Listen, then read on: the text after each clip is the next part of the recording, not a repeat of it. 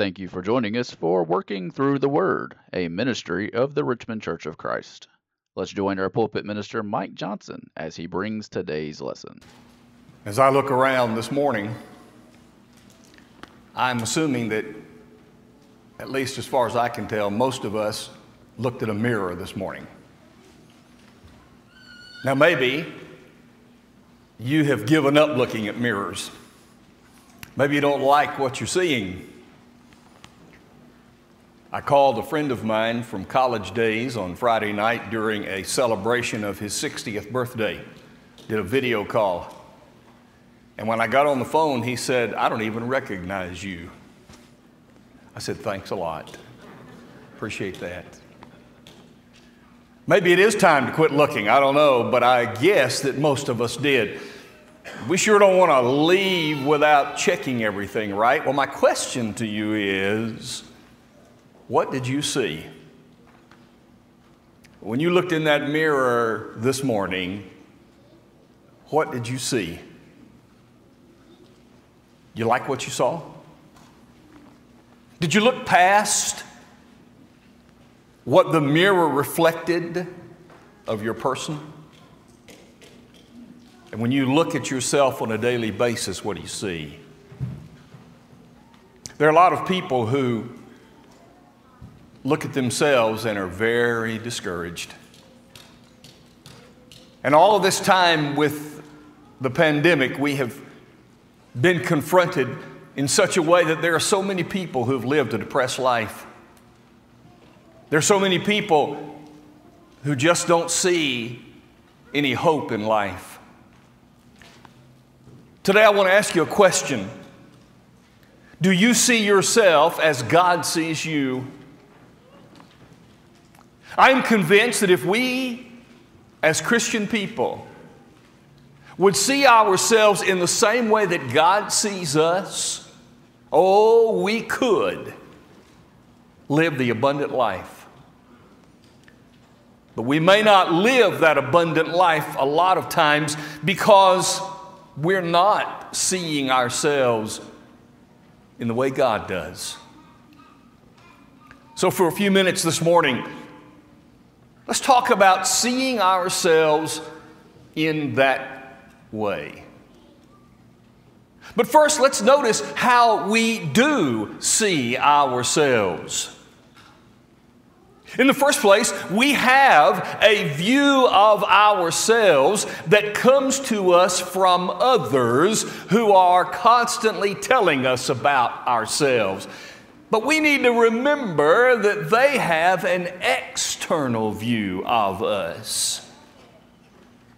Now, I understand the principle of the fruit tree. Jesus spoke about it in Matthew chapter 7, starting in verse number 15. Beware of false prophets that come to you in sheep's clothing, but inwardly they are ravening wolves. You will know them by their fruits. Do men gather grapes from thorn bushes or figs from thistles? A good tree bears good fruit. Bad tree cannot bear good fruit. Every tree that does not bear good fruit is cut down and cast into the fire. I understand the fruit tree principle. People see us externally and they see what we do. They see our works and they look at us and they say, "Oh, that's who you are." And they might even criticize us constantly. They might be very rough. They might always be on you for some reason or another. And we have to learn to deal with that. So they see us externally. They have this view of us that sometimes gets in our psyche if they're constantly badgering us. I also know, number two, that we should want to have a good reputation. In Proverbs 22 and in verse 1, Solomon said, "A good name is rather to be chosen than great riches." I should want to have a good reputation. You should want to have a good reputation. Therefore, we should want others to have a good view of us. That's who we are. I understand that. But what others think of us should not be our first priority. There are some people who work so hard at making sure that others feel good about them or see them well that they don't live well. Maybe they even abuse themselves just so others will feel good about them. I understand the reputation, and I understand that people see us, but it's not our first priority. When Paul said to the Corinthians in 2 Corinthians chapter 10 and verse 12, he said, "We dare not class ourselves or measure ourselves like those who measure themselves by themselves." Because if you measure yourself by yourself, you're not wise. Well, that idea is that others can heap on us because we're comparing ourselves amongst each other. And when others are involved in the process, it might be misunderstood. I want to know today, while your reputation is important, how others see you is important, that should not be the priority that you set for yourself, just to have others feel good about you, because there is a higher priority than that. And here is one of those. The second thing we do is we see ourselves from our own internal view. I know myself far better than you do. You know yourself far better than anybody else knows you. While they are looking externally, you know yourself internally. You understand who you really are. You know the things that are going on that nobody else sees. And maybe you're just like Paul. When Paul said in Romans chapter 7, "I know that nothing good in me dwells. The good that I want to do, I do not do. The evil that I don't want to do, that's what I do. If then I do what I don't want to do, I understand it's sin that lives in me." You know your heart. You know your mind. You know who the real you is. Do you beat on yourself?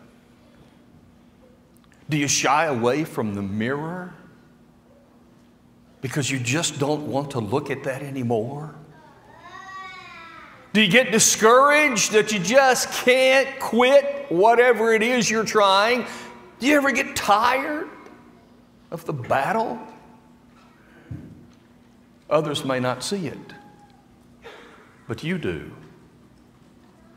And maybe you come here today with this view of yourself that puts you down so low that you can't enjoy the abundant life.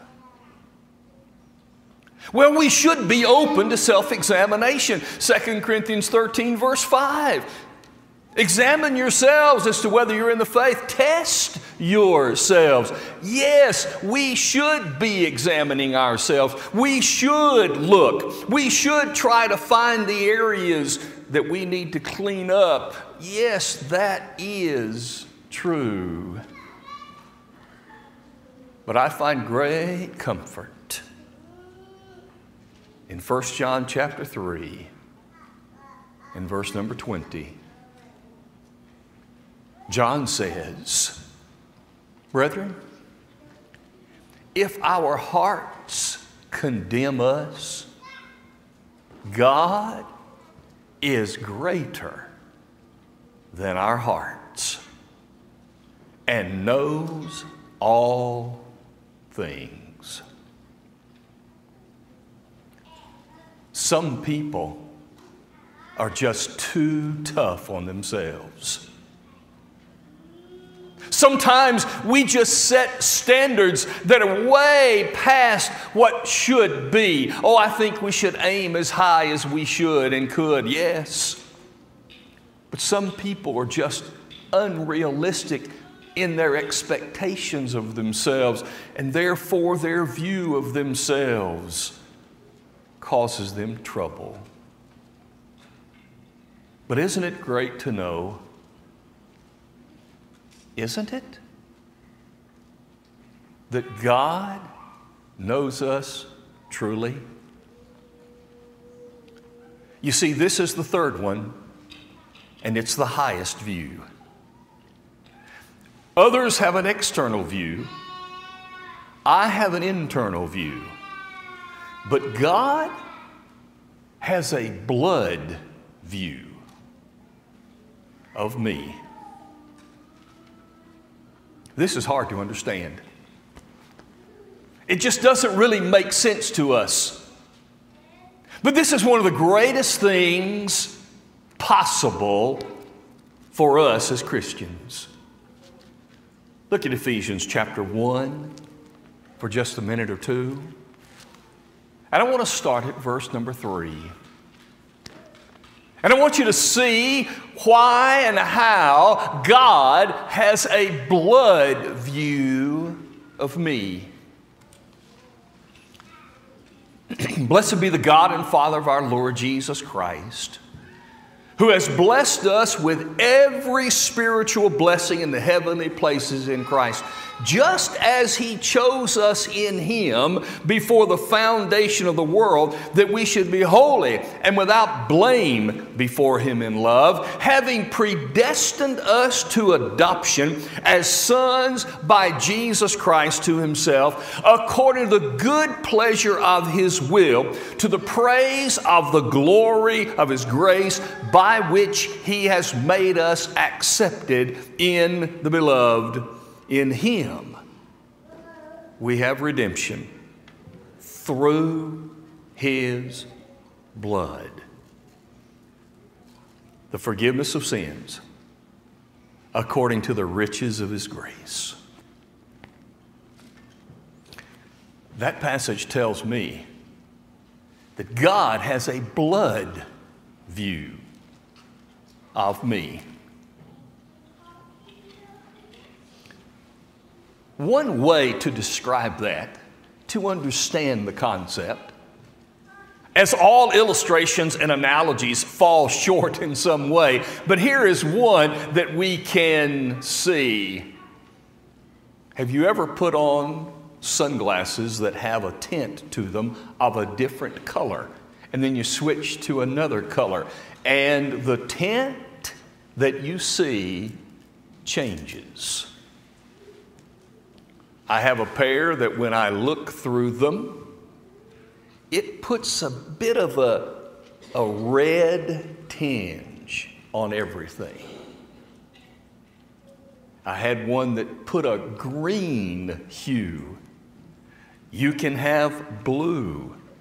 You can have orange. Whatever you're looking through tints what you see to some degree. Furthermore, when you put on those tinted glasses, not every color that you see is exactly the color that it is. Because sometimes it looks this shade when it's really this one. Thankfully, I believe that's how God looks at us. He sees us through the blood of Jesus. And through the blood of Jesus, look what He said.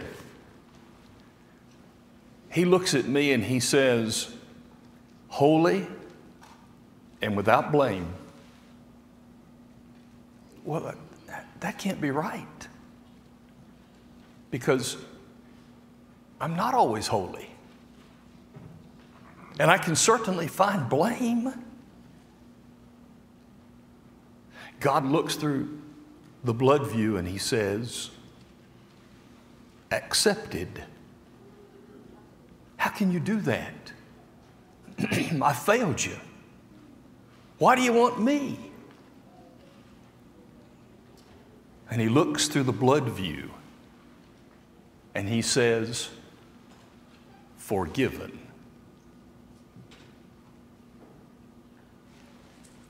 So if my heart condemns me, it may not be accurate, because God is seeing the real me through the blood of Jesus. All spiritual blessings are there. And I think the spiritual blessing that he's talking about is that God, through the blood of Jesus, sees me for who I really am. Not for what I fail to do every now and then. Not for what I do every now and then. And he doesn't see me by how I feel about myself. He sees me through the blood of Jesus.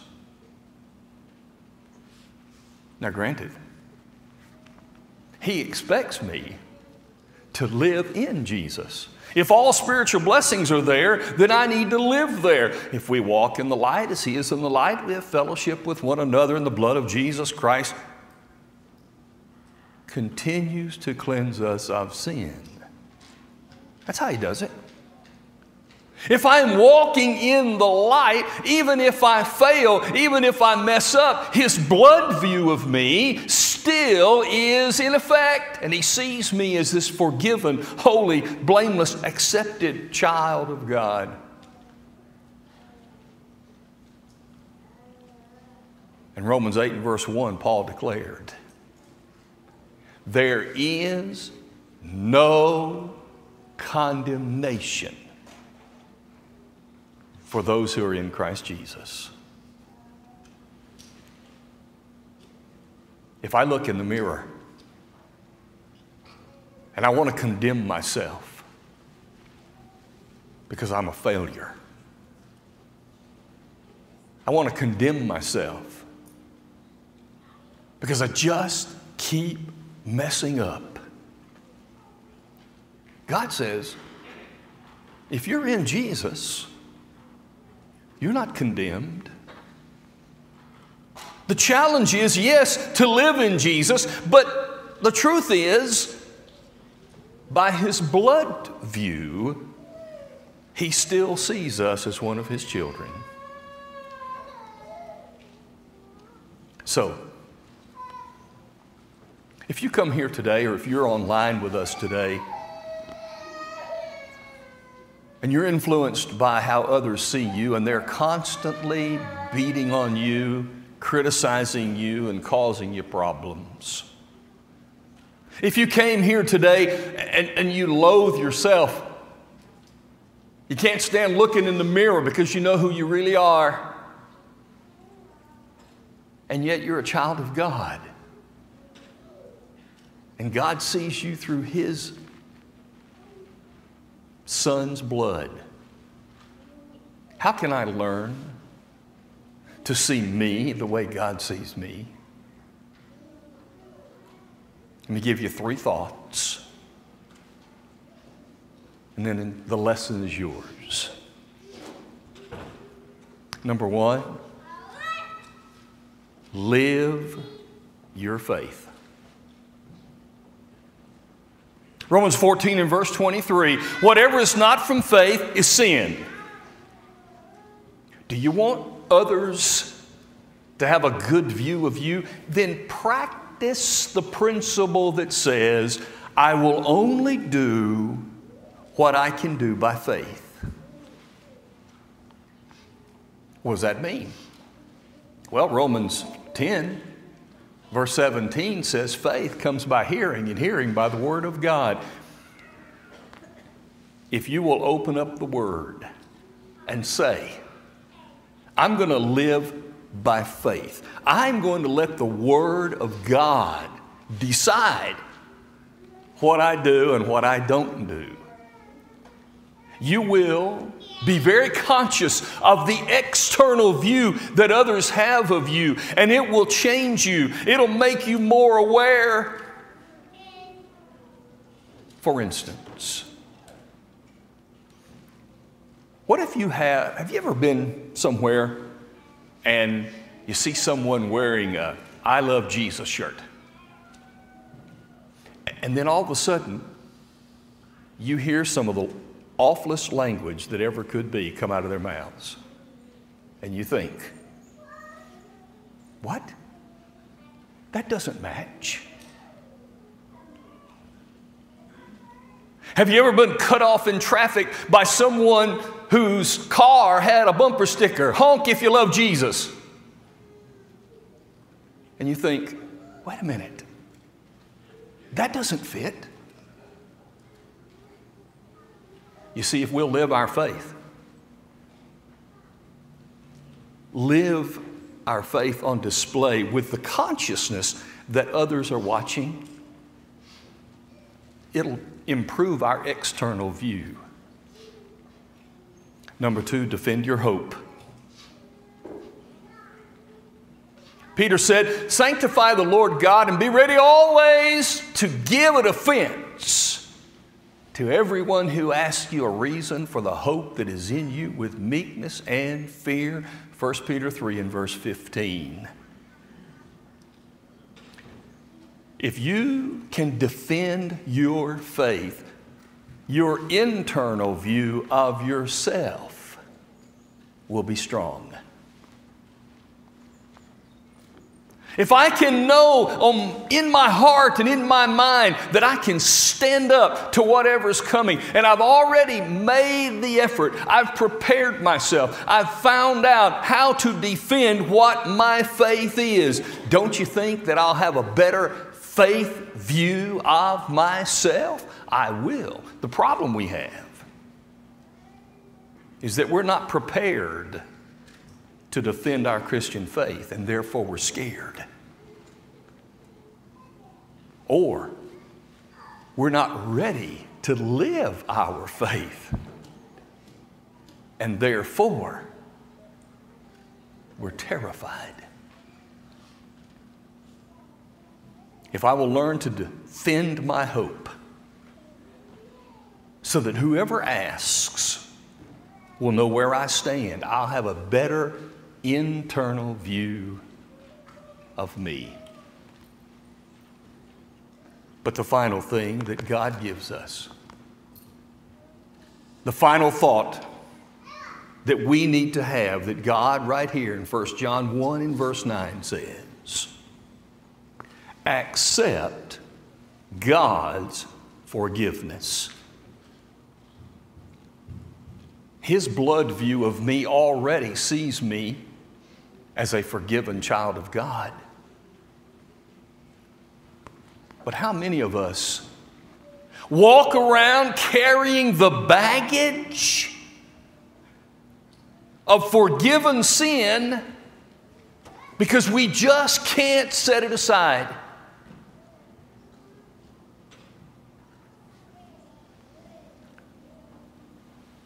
We have people who are damaging themselves because they just can't get over the past. Oh, I know it's trite. It's trite to tell someone who is really struggling to say, get over it. It boils down to that. Because if you are a forgiven person, then live a forgiven life. And if you come here today weighed down with the sin that you have constantly and over ask God to forgive, then it's time to accept His forgiveness. For if we confess our sins, He's faithful and just to forgive our sins and cleanse us from all unrighteousness. Do you see yourself as God sees you? These thoughts to close. One,